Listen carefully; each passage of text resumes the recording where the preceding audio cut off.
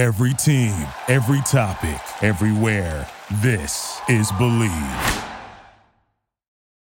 This is the Bleav in Pro Wrestling podcast. Here's Rick Ucchino and SP3 on the Bleav Podcast Network.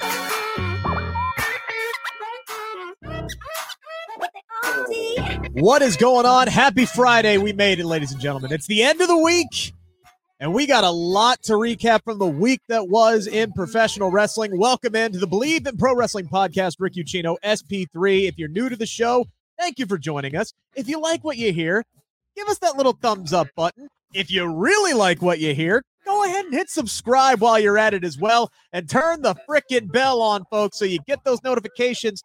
Just like when I dropped my exclusive interview with Apollo Crews. I say exclusive like he didn't talk to like 9 other outlets too. But my exclusive interview with Apollo Crews that dropped at 9 a.m. this morning. Make sure to check that out. Talking all things Halloween Havoc this weekend. Talking about how he lost his passion for pro wrestling and got it back with the move to NXT. Little Halloween conversation as well. Some dad-to-dad costume talk as far as daughters are concerned. It was all around a good time with Apollo Crews, and that is available now here on the Bleav in Pro Wrestling YouTube channel and on the podcast channel, available anywhere podcasts are. SP3, how we doing this fine Friday?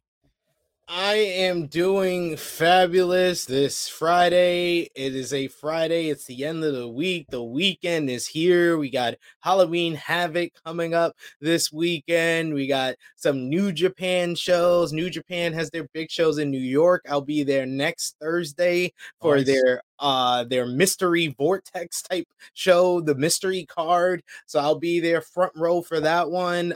Friday night, I don't know if I'll be there for the second show. Maybe not. But it's a good week, and it's been a very interesting week in wrestling. It was very weird having a Wednesday with no wrestling. I know. I very much felt like I was in a desert and hadn't drank in a while when Impact came on Thursday. Oh, just thirsty. Just straight up thirsting for it. Yeah, it was weird. And like Wednesday rolls around. It's like, if you're not into playoff baseball, did the NBA start by Wednesday or was that? Yeah. Okay. That's what I watched. I watched that. I watched that from like 7 to like 1 a.m. in the evening. So the NBA and free League Pass week has been hitting me up. So I know we got to plug our friends at Bet Online. It's a good time. You got the NFL. This is the only time of the year. NFL, NBA, MLB, all running at once. MLB playoffs, NFL's already going. NBA opening week this week. My Lakers are 0-2, so I'll let Rick continue. I was gonna say, hey, don't forget MLS. You know, I'm in mourning. FC Cincinnati lost to the Philadelphia Union last night, so they got knocked out. But and the NHL, And the NHL, Columbus has won like 2 matches. So yeah, games, whatever the fuck they're called. I don't even know. Hey, if you're into sports like we are, all the sports, football's back, MLB, MLS, all the ones we mentioned, tennis, boxing, golf, they're all there. Bet Online is your number one source for all of your betting needs this season. You'll get the latest odds, matchup information, player news, and game trends. And as your continued source for all of your sports wagering information, Bet Online features live betting, free contests, live scores, and giveaways all NFL season long, all year round. Go to betonline.ag to join. Receive your 100% welcome bonus on your first deposit. Just make sure to use our promo code Bleav, that is BLEAV, to receive your rewards. I said 100. Bet Online, where the game starts. And speaking of 100, I forgot to mention, when I told y'all to subscribe earlier, when we get to 500 subscribers, one of y'all is winning $100 to either WWE or AEW shop on us. That's free merch. Go get your Sesame Daddy ass shirt. Go get all the new Bray Wyatt merch that's going to be coming out. Scissors all around.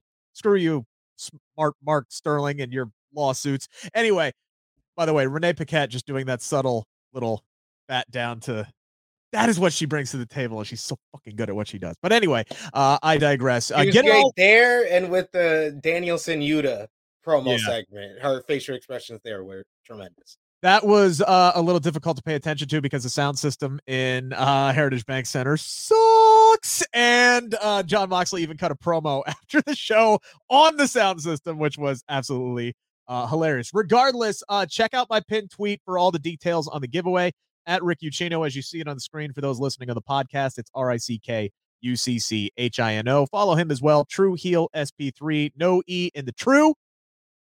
And let's dive into this. We do got to talk about Dynamite and everything that happened, including the unfortunate main event, but the setup that happened afterwards. Again, weird that it was on a Tuesday this week, but it was still a damn good show.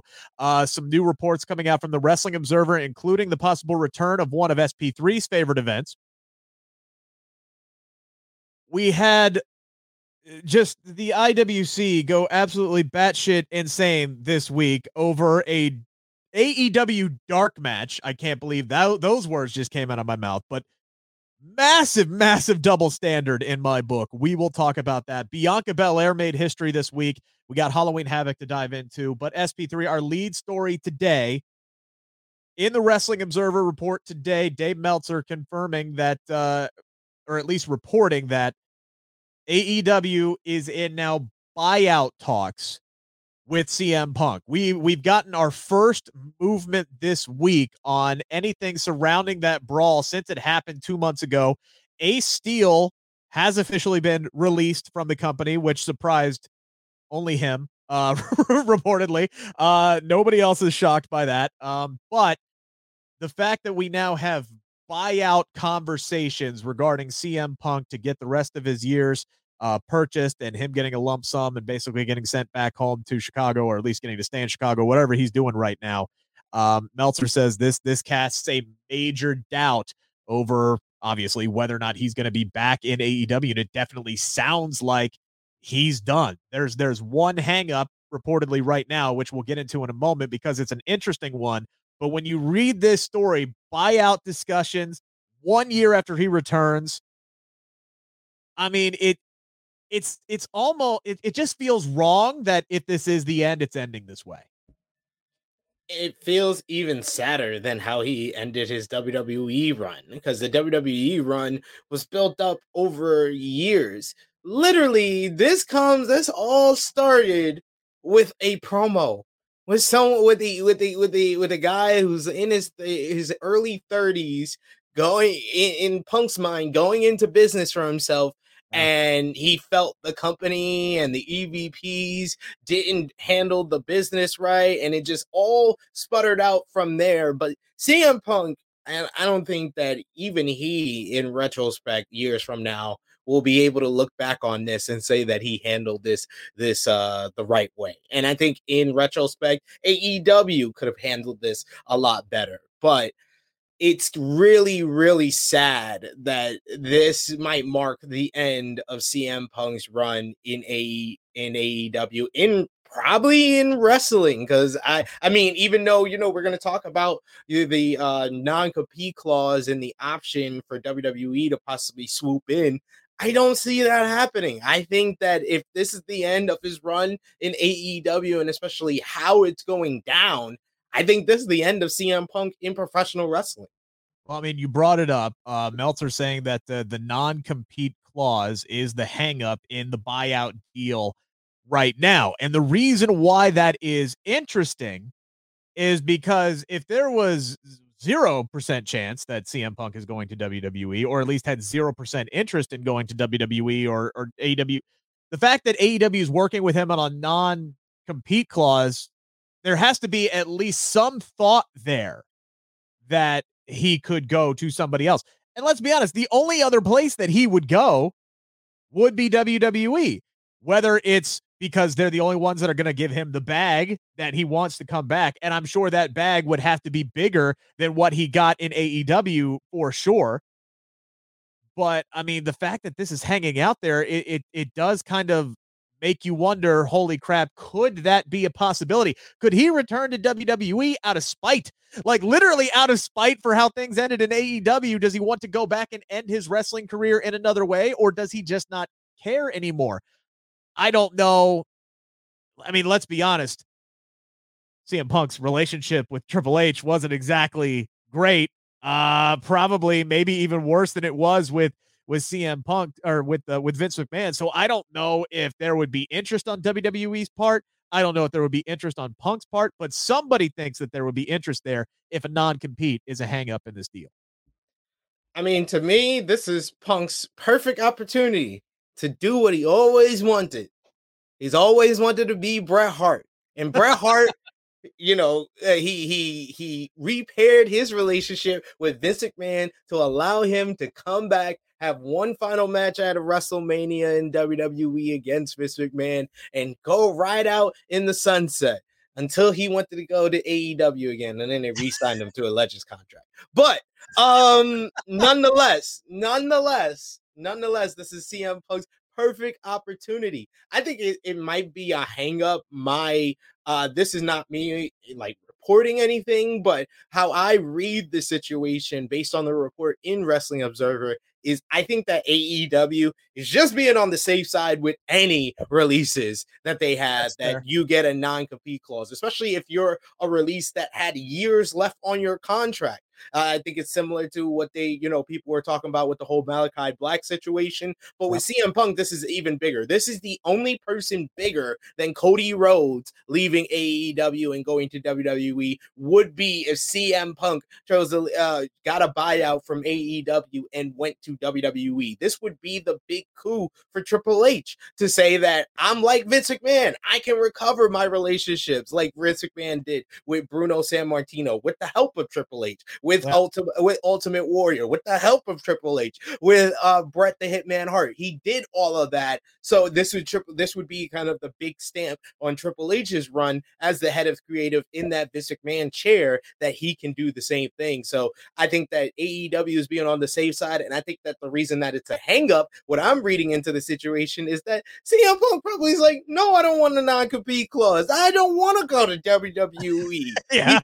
He's probably saying that either honestly, facetiously, like he's saying it like, oh yeah, I'm just saying this because I know this is what you want to hear, but I am thinking about going over there just to spite you for having these EVPs report things to Dave Meltzer. That's how I feel, because I'm CM Punk and I am one of the kings of petty. If it wasn't for the same guy from my hometown of Chicago, Kanye West, I would be number one in pettiness.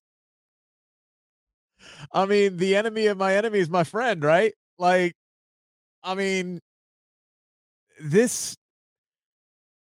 he is petty, man. And it all depends, right? Because it's like, who is he petty towards and who does he hurt most by going back to WWE? What is his relationship with Tony Khan? I have to feel like it's pretty good, because it's never been. Tony Khan put everything behind CM Punk, literally put this company that the EVPs and other people built, put it on CM Punk's back and said, carry us to the fucking promised land. And he stepped in a gopher hole and fell down a hill with the entire fucking company on his back. And now you got other people trying to lift it back up again. Including the guy that Punk beat in Chicago for the AEW World Championship, and Jon Moxley. So Tony Khan has always had Punk's back. He has always been willing to have a long leash with CM Punk. So I have to imagine that the Punk Tony Khan relationship, while it may be on rocky ground right now, none of this was really any ill will or anger toward Tony Khan. So would CM Punk going back to WWE, who would that hurt the most? It would probably be Tony. So I don't know what that would accomplish. But at the same time, CM Punk, he may be the king of petty. He's also a businessman. And if WWE will come at him with that big ass bag at age 42, 43, whatever the hell age that he's eligible to come back. Also remember, he's injured right now. He's got a torn tricep, so he ain't going to be healthy until next year any damn way. He'll do it, man. If the business makes sense and they can clear a lot of red tape, I think he would do it. The big question to me is, would that be the best business decision? Triple H always talks about doing what's best for business. That is a question we will ask when we get to the if I'm Triple H, I would be thinking, yeah, it's great for the image of, taking someone, probably the biggest star in AEW history, away. Great. But it better be probably like a 1-year part-time deal, because anything longer than that, you risking a cancer being in your locker room when the locker room is happier than it ever been. Yeah, and there's also a health factor. They got to look into that. Again, we'll dive into that. Also true. Yeah, by the time he's healthy, he's going to be 44 years old, probably. Yeah. Like, so We'll dive into that more coming up here in the 5 count. Brought up Jon Moxley earlier. The King of Cincinnati had his night this Tuesday in the Queen City. That place absolutely adores that man. The roof just blew off the Heritage Bank Center when he came out to the crowd. Red hot start to that main event between him and Hangman Page. Hangman Page doing the jump off of the whatever you want to call it, the opening there, the doorway there to the arena. Literally a row in front of me. I'm right there in front of Hangman as he's doing his backflip onto Jon Moxley. Mox is revving up the crowd. This was a white hot match that didn't even get started until after they had beaten the hell out of each other for like 10 minutes. They were really cooking with gas. And then unfortunately, just something as simple as a lariat, man.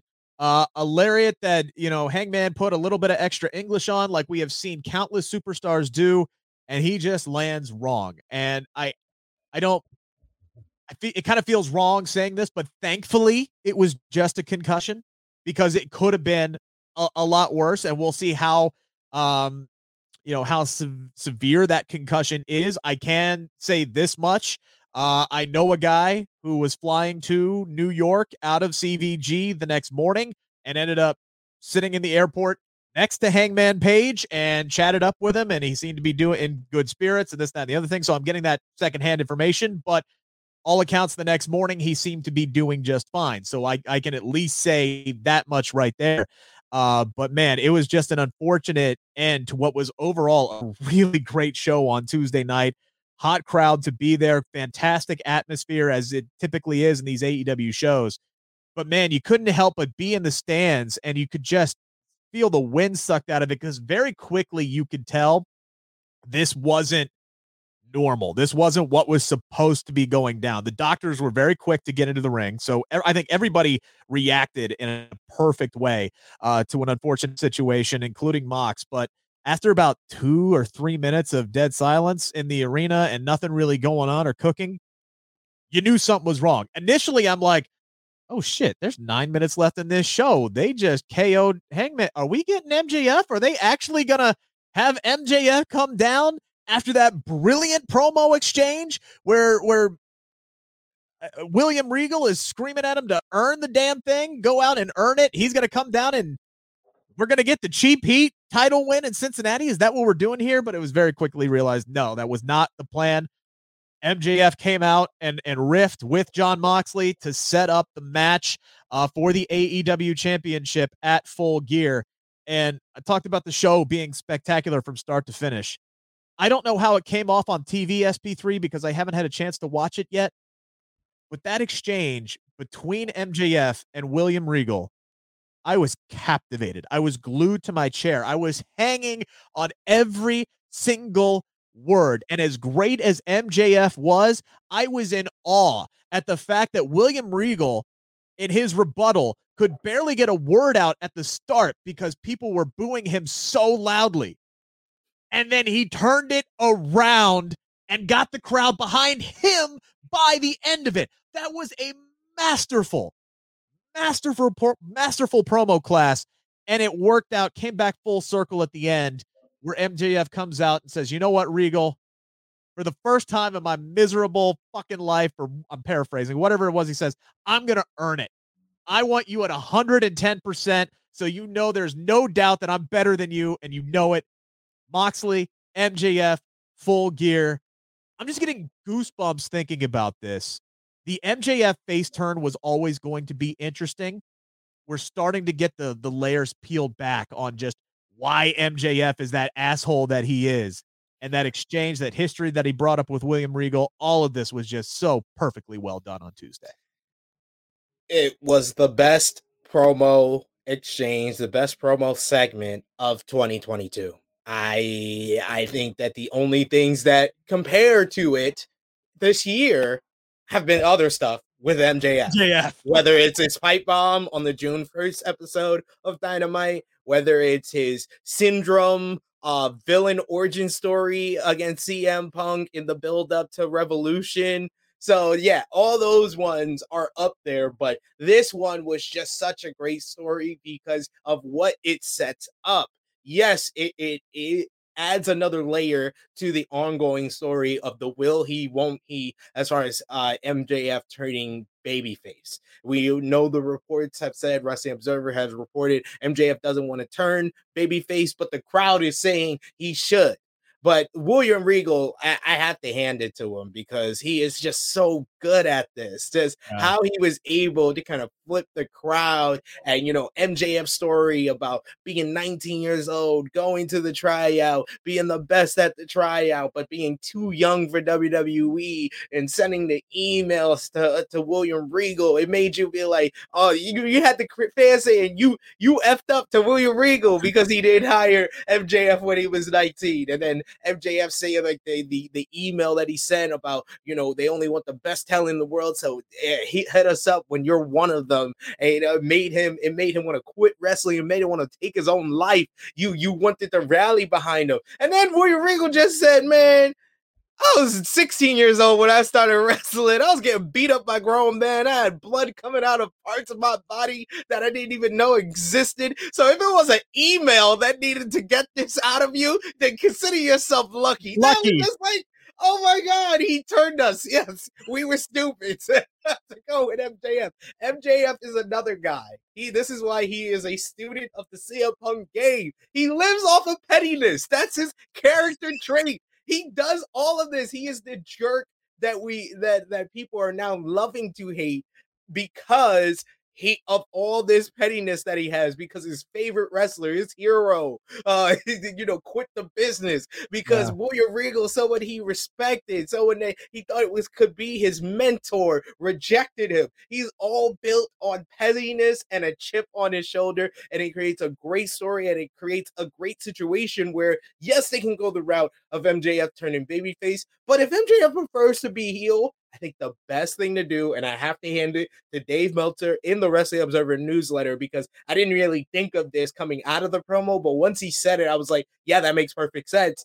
The way to turn MJF heel and make him stay heel is William Regal turning on Jon Moxley at Full Gear and aligning with MJF. And then you have the whole Blackpool Combat Club against MJF as a heel world champion. That would be the brilliant way to go about all of this from this excellent promo segment. And it would elevate this promo segment because you have the origin story, and then to have Regal be like, yeah, you know what? I was wrong. I'm going to align with this guy over the guys I put my name to. I'm putting my name to this guy in this company. Yeah. That would be a great it's almost like that. It would almost be like this would be the plan from the get-go kind of a thing, right? Like like William Regal would be like the Emperor Palpatine, like behind the scenes, like pulling the strings and getting, Darth, Anakin to turn into Darth Vader and those kind of things. Except in this case, Anakin was always bad in MJF, and this is some kind of masterful plan. You talk about Regal's response when MJF said he made me want to kill myself, and Regal just like borderline starts laughing at him. I'm like, Jesus fucking Christ, Regal. Like, God damn. I love how he says, I'm an ODF, an ordinary decent villain. And that was the other thing that was so good. Like, he's sitting there telling him, like, yeah, I was a bad guy, but I didn't hit people like Tony Schiavone, right? Anytime I pulled out these brass knucks, it's not that I needed to hit people with them. I just love bloody knocking people unconscious, right? It's like he enjoyed doing it. He didn't need to, and just really leaned into the fact that MJF always knocks out the people with Dynamite Diamond Ring because that's what he needed to do to win that match, and it's not that he's actually better. So I do kind of like that idea of Regal, once again, pushing the right buttons and playing a long game and pulling the strings with MJF to get him to his full potential, and then stand there as the proud overlord as MJF raises up the AEW World Championship. I would be 100% on board with that. That said, again, I've brought this up a million times. I go back to the AEW media scrum where Chris Jericho mentioned the fact that he talked to MJF and said, hey, look, when you come back, you're going to be a babyface. And MJF's like, I don't want to fucking be a babyface. I don't know what the hell that looks like, right? And Jericho's like, you'll figure it out, right? Like that's what happens. You'll figure it out. And he's like, MJF will be the biggest babyface in our business, and he'll be a game changer because of it. And I think that's why you have to go that way, because it's going that way, and it's effing brilliant right now. They're in a win-win situation. I think any way that they decide to go is going to work out flawlessly. The only way they could fuck this up, in my opinion, is to not have MJF win the AEW World Championship at Full Gear. He's got to win that belt.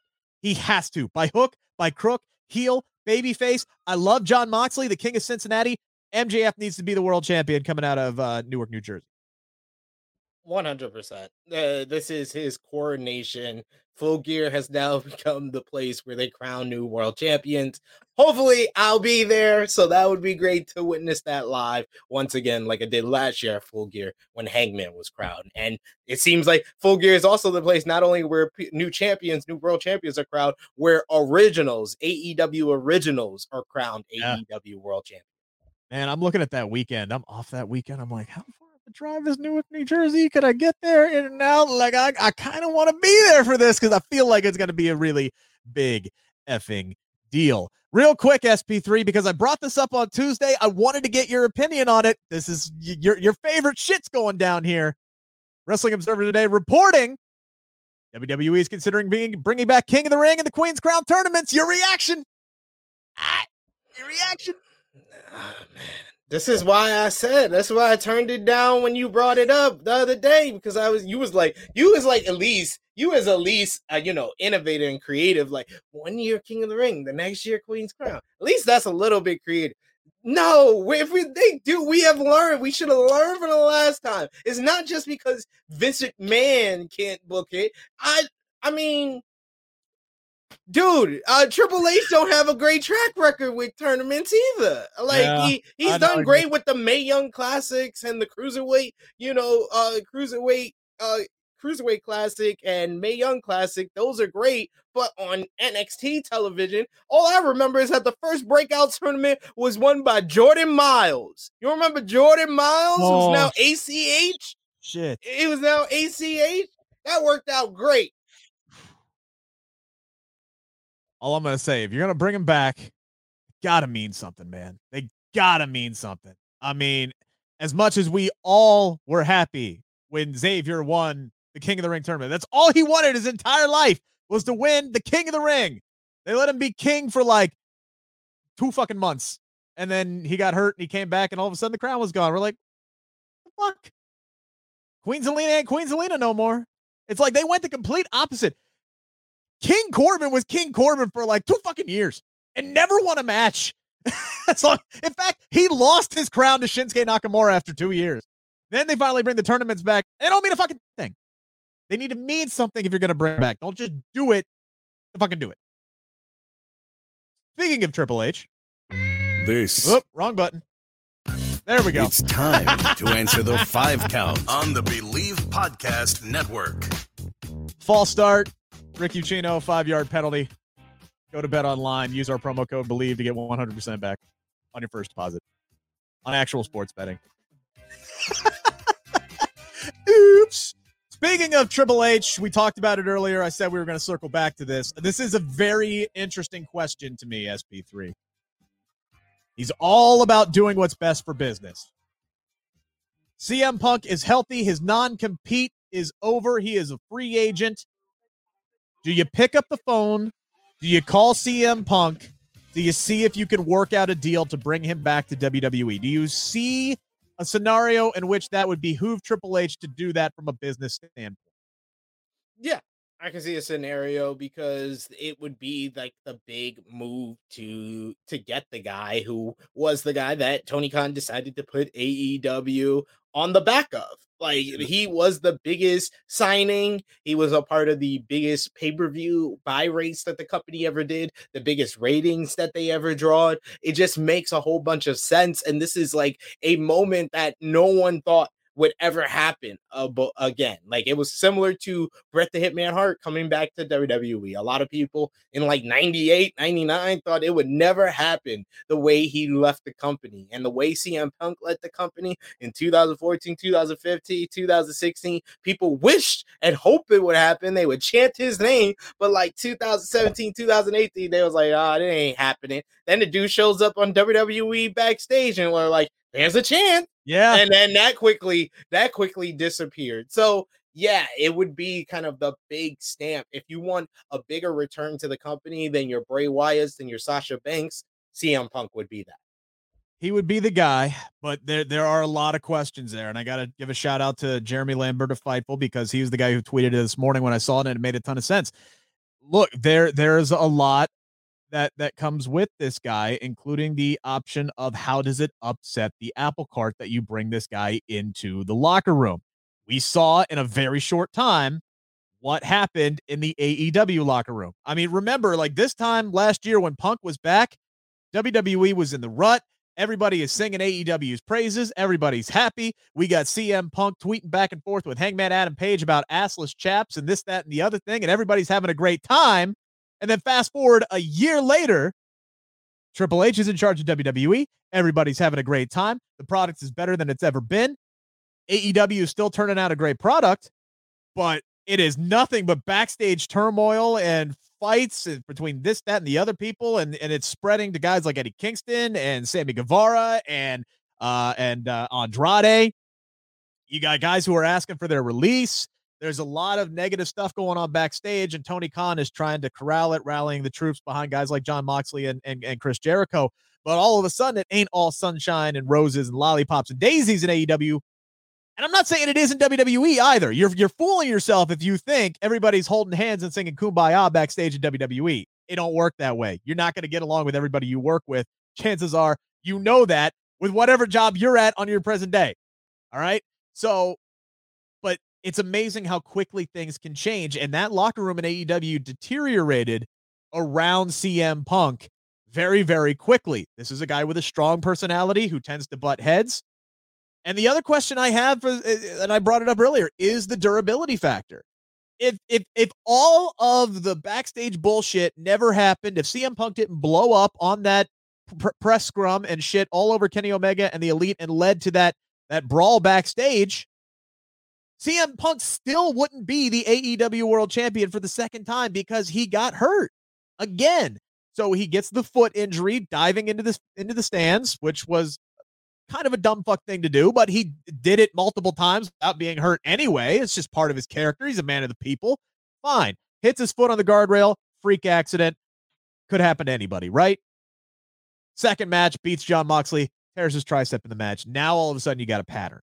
And now you have to start worrying yourself. So if you are Triple H, I agree with you. If you're looking at this, I think you have to do it as either a one-off or a Legends part-time thing. There's no way you can give a full ironclad, big, multi-million-dollar, multi-year deal to CM Punk. You just can't, because of the baggage that comes with him, because of the injury concerns that come with him. He is at an older age, and heck, look at Edge. Edge is wrestling great at an older age, but he also gets banged up from time to time. He himself tore his triceps when he came back after a lengthy absence. So there's a lot of risk factors there with CM Punk about what it would do to morale, what it would do to backstage, and honestly, who would Punk work with? That's the other big thing. He goes back to like WWE. If it's for like a one-time match, like who's the big guy? Is it Cody Rhodes? Is that who you bring back? Is it CM Punk versus Cody Rhodes? What do you do there? It's definitely, it's either Roman. You either do Roman, you do Triple, and no, Triple H not wrestling again. Yeah, he can't wrestle. That's out there. He ain't pulling the But you do Roman Reigns. You do Roman Reigns if you want to do it at WrestleMania and Roman's versus The Rock, you do Seth Rollins. Then like he's got to verse one of the top guys. There's no option. Cody Rhodes would be cool, but we've kind of been there, kind of done that as far as them facing in WWE. Yeah, it has a different aura to them because they're the two guys you got from AEW. So that's definitely, on the options, but I would definitely put Roman and Seth ahead of them. That's totally fair. 100% fair. Be interesting to see what happens. First things first, the buyout has to come to fruition, and as of right now, we just know that it's being worked on. For one night and one night only, SP3, we got the AEW NXT Tuesday Night War. It's going to be very interesting to see how the ratings shook out. We asked this week whether or not WWE had a prayer of beating AEW because they were apparently all in, reportedly, on knocking off AEW this Tuesday. They got close. It was a really high rating for NXT for where they're comparably are on their normal night on Tuesday. AEW did take a bit of a dip. I think it was somewhere in the ballpark of 750 to 680, somewhere in there. It was close. It was within 100,000 viewers. NXT won, or AEW won in the demo. Your reaction to AEW kind of squeaking out the win there on the Tuesday Night War? I mean, it made sense to me. I mean, compared to what NXT usually does, I didn't expect AEW to switch nights and still get their 900,000 to 1 million viewers, especially when your competition is the MLB playoffs and the NBA opening week. So I think that anyone who thought AEW was going to smash them and a blowout on a Tuesday night, that was foolish. Honestly, NXT should have had the advantage. If they're up in the ratings and AEW has to switch nights, and not only they have to go, both have to go against the same sports competition. AEW is more affected by people watching sports than WWE ever is. Yeah. WWE had all the makings to win this, especially when they're throwing and advertising about 10 to 12 main roster people and throw in like 2 or 3 surprises on top of that. This is not a developmental show. Like I love the WWE fans that are so upset. Like I wrote an article for Wrestle Talk, and the article just in the headline was AEW beats NXT in the head-to-head matchup, and people got so upset with that. SP3. SP3, are you trying to tell me that wrestling fans got upset about something? No, they got upset because a company lost to another company in the ratings. The thing that they said didn't matter, but it sure does matter when I say someone beat them in the ratings. AEW had to stack up, had to have 4 world title matches against a developmental show and only won by 76,000 viewers. Oh my goodness. Stop it. This was not a developmental show. This had Kevin Owens on it. This had Rhea Ripley, Raquel Rodriguez, the OC, Shinsuke Nakamura. Are you kidding me? This was Raw and SmackDown light. Here's my reaction to it. This was a good night for professional wrestling, period. Because they were both shows were facing stiff competition. AEW had a tough draw going up against the MLB playoffs. There was a chance they could have been preempted. Luckily, the New York Yankees took care of business ahead of that. And what are they up? But aren't they down like 2-0 to the Astros? We're down 0-2, but we come back from greater deficits, ladies and gentlemen. Please, but beat the piss out of Dusty Baker, please. Just do it. I hope. But yeah, I mean, it lucked out with that, definitely.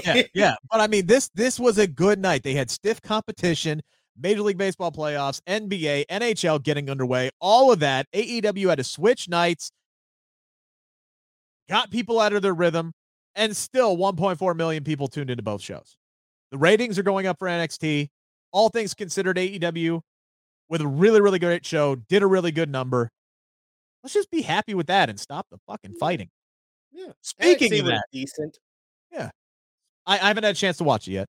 I've had my kids all week. I want to watch that before Halloween Havoc this weekend. But speaking of people losing their minds on the internet, SP3, I saw that Athena was trending this week. A lot of people talking about Athena online, which honestly they should on a regular basis because she's one of the best doing it right now, and I wish she got more time to showcase that, not just on Dark and Elevation and all this other stuff, but to actually have more matches on Rampage and Dynamite and things like that, because she's really fucking good at what she does, and I can't stress that enough. She's really good at what she does.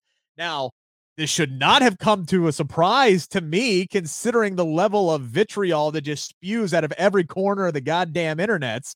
But we had people losing their ever-loving mind, right? It was a 6-minute match that Athena had in Toronto with Jody Threat. If you don't know who Jody Threat is, I didn't know much about her myself, but I did some research after this came down. Canadian independent star, seems to have a lot of talent. I've watched a few of her matches. Nothing anywhere like. If you haven't watched any of Jody Threat's matches, and you're one of these people who's complaining about Athena, go watch Jody Threat's matches and then go back and watch that Athena match on Dark, because there were people losing their minds, SP3, taking like a 15-second clip of Athena laying in some forearms, saying all this kind of like she's beating this jobber's ass. She's being a danger. She's just being reckless. I saw somebody say she should be fired. SP3, for laying in a couple of stiff-looking forearms. And then we had people whose opinion that I actually respect look at the vertical suplex dump out to the bottom floor saying, that's such a dangerous move. What are we doing? Tony Khan's going to get somebody killed. And then we get the report, SP3, from Fightful Select that AEW actually pulled them aside because the match got too aggressive for their liking. Motherfucker, you guys literally put on a giant cage match this year called Blood and Guts, where you had a dude get hung off the side of the cage like he just got butchered by Predator, and you are going to sit here and tell me that this match is too aggressive for you guys. What the fuck is happening, SP3? This double standard when it comes to women's professional wrestling is so blatantly obvious, and it needs to stop, because these same mouth breathers online who are sitting there hemming and hawing over some forearms for Athena would be standing at attention and applauding when it's Sheamus and Gunther doing the same fucking thing. God damn it, what are we doing?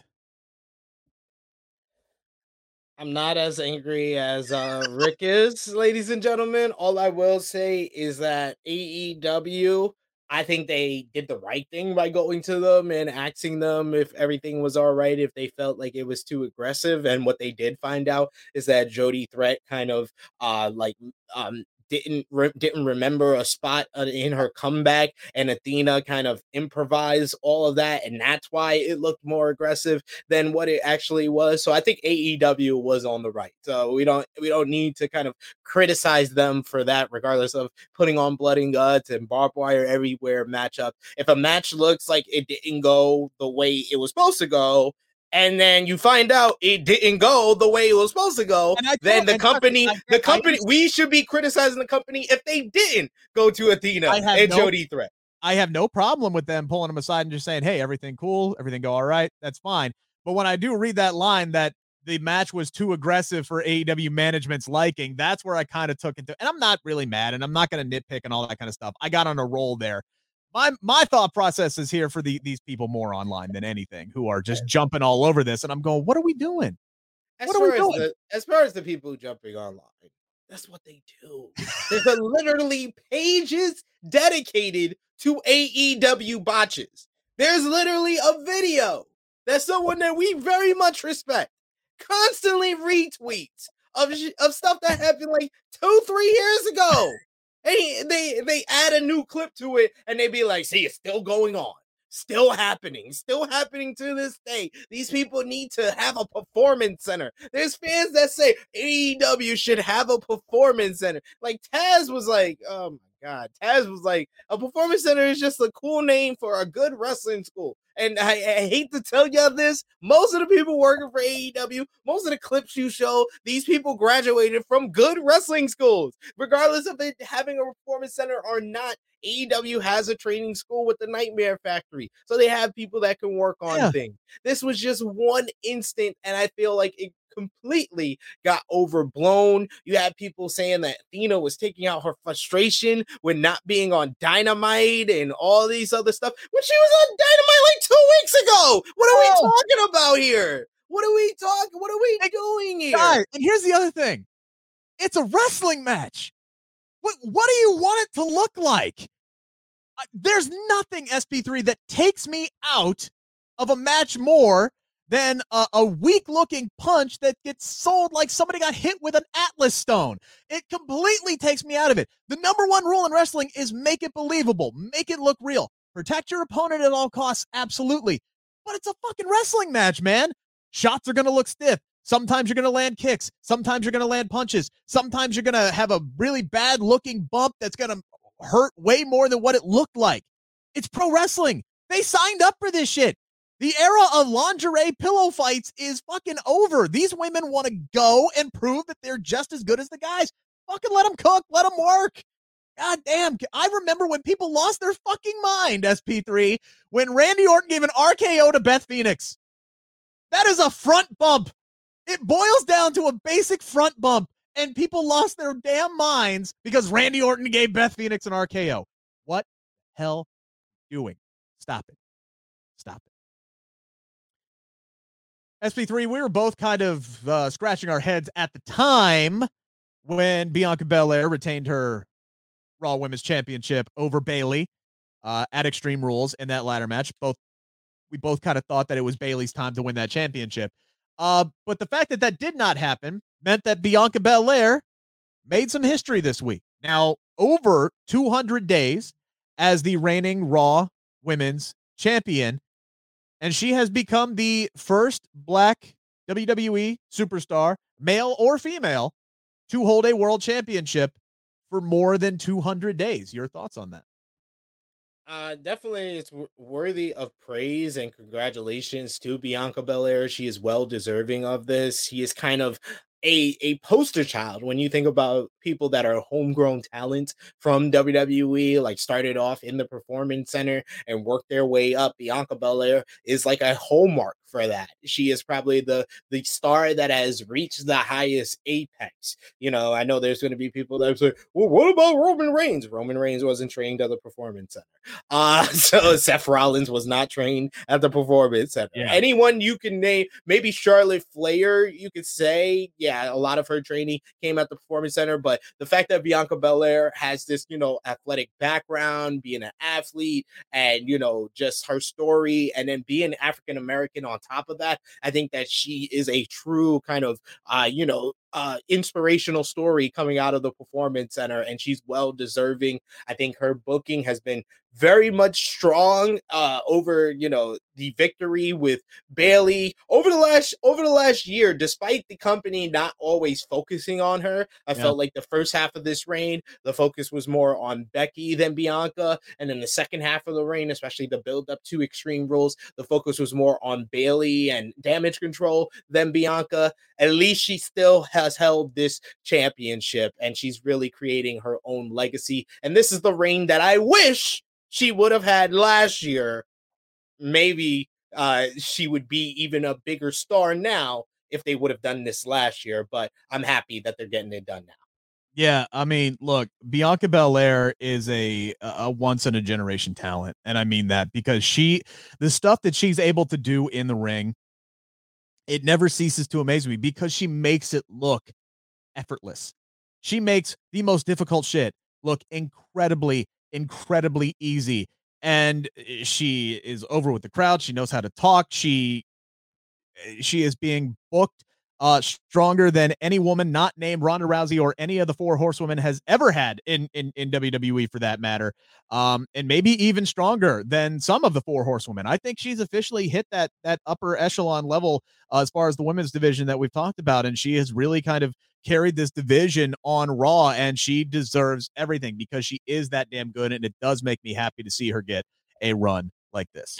And it's the fact that she's not only just like an inspiration to people at the Performance Center, as someone that has a young Black female child, daughter, she's the type of person that I would put on the TV for my daughter and be like, I want you to strive, whatever it is. If it's wrestling, that's great. If it's not wrestling, whatever you do, strive to be as good as Bianca Belair is to her craft. So I just love that Bianca Belair is that representation that is so needed, that hasn't always been seen in WWE. It's great to see. 100%. We do have a premium live event this weekend, Saturday night, Halloween Havoc on the cock. A lot of big matches. Any big and bold predictions for Halloween Havoc this weekend, SP3? This Saturday, October 22nd, 2022, Halloween Havoc will end with Austin Theory as your new NXT champion. I think this is Triple H's big trump card. Everybody was like, oh man, Austin Theory's been losing so much. Oh man, he's not going to cash in this Money in the Bank to beat Roman Reigns. Well, no, the booking of Money in the Bank historically has been this Money in the Bank winners go on long losing streaks before they cash in successfully and win a championship. And they will continue the tradition that Vince McMahon started. Triple H and Shawn Michaels will continue it by having Austin Theory not only cash in successfully, but make history by becoming the first man to cash in on the NXT championship. So that means he would have started in NXT, gone up to Raw, went back down to NXT, go back up to Raw, and then come back down to NXT once again. I would like that better than him cashing in on Roman Reigns and failing. And each time he's gotten higher on the card. He was a lower card guy the first time he got called up. Then he goes back. He gets a little bit more of a prominent position with Johnny Gargano in the way. Goes back to Raw, gets a push there, wins Money in the Bank, comes back, and now he's going to be the top guy. Here's my bold prediction. Again, check out my interview with Apollo Crews, which is now up right now. That match intrigues me because it's a spin the wheel, make the deal. We don't know what type of match we are getting, SP3. We have no idea what type of match we are getting. All I'll say is this. There has not been this much focus on somebody's damn eyeball since Rollins and Mysterio. We are getting eye for an eye 2 at Halloween Havoc tomorrow between Grayson Waller and Apollo Crews. That is my bold prediction. Eye for an eye 2 at Halloween Havoc this weekend. And I think Chucky will get involved probably. We'll probably just get a blindfold match. Probably. Bird box match. A blindfold match. Oh, man. I did ask Apollo about that possibility. You can check out his response. Again, that interview is up in its entirety right now. SP3, probably big weekend for you over at True Heel Heat, yeah? Yes, we got True Heel Heat 198 coming in on episode 200 in a few weeks. We're going to be previewing a last preview for NXT Halloween Havoc, talk about the week in wrestling, Punk not coming back, Bray Wyatt news, all that good stuff over on True Heel Heat. It'll be myself, Miss Chrissy Love, and Chris G talking about the week in wrestling. So check that out and check out my NXT Halloween Havoc preview with Romeo up on the True Heel Heat YouTube channel right now. Very good. Don't forget, guys, if you like what you heard today, hit that thumbs up button. Really does help our audience. Turn on the notifications so you can get those alerts whenever we do put up some new content for you guys. And if you're new to the channel and you haven't subscribed yet, please do it. Also, check out my pinned tweet. Find out how you can win $100 cash money to either WWE or AEW shop as soon as we hit 500 subscribers. We are inching there. We're getting there. We're going to get there by the end of the year. I can absolutely feel it. Enjoy SmackDown, Rampage, Halloween Havoc, Lost in the Mid-Card with Jeremy and Matt. We'll be back 7 p.m. Monday night. SP3 and myself will be back 2:15 live once again on Tuesday afternoon. Until then, enjoy your weekend. This has been the Bleav in Pro Wrestling podcast brought to you by Bet Online. Thank you for listening to Bleav. You can show support to your host by subscribing to the show and giving us a 5-star rating on your preferred platform. Check us out at Bleav.com and search for BLEAV on YouTube.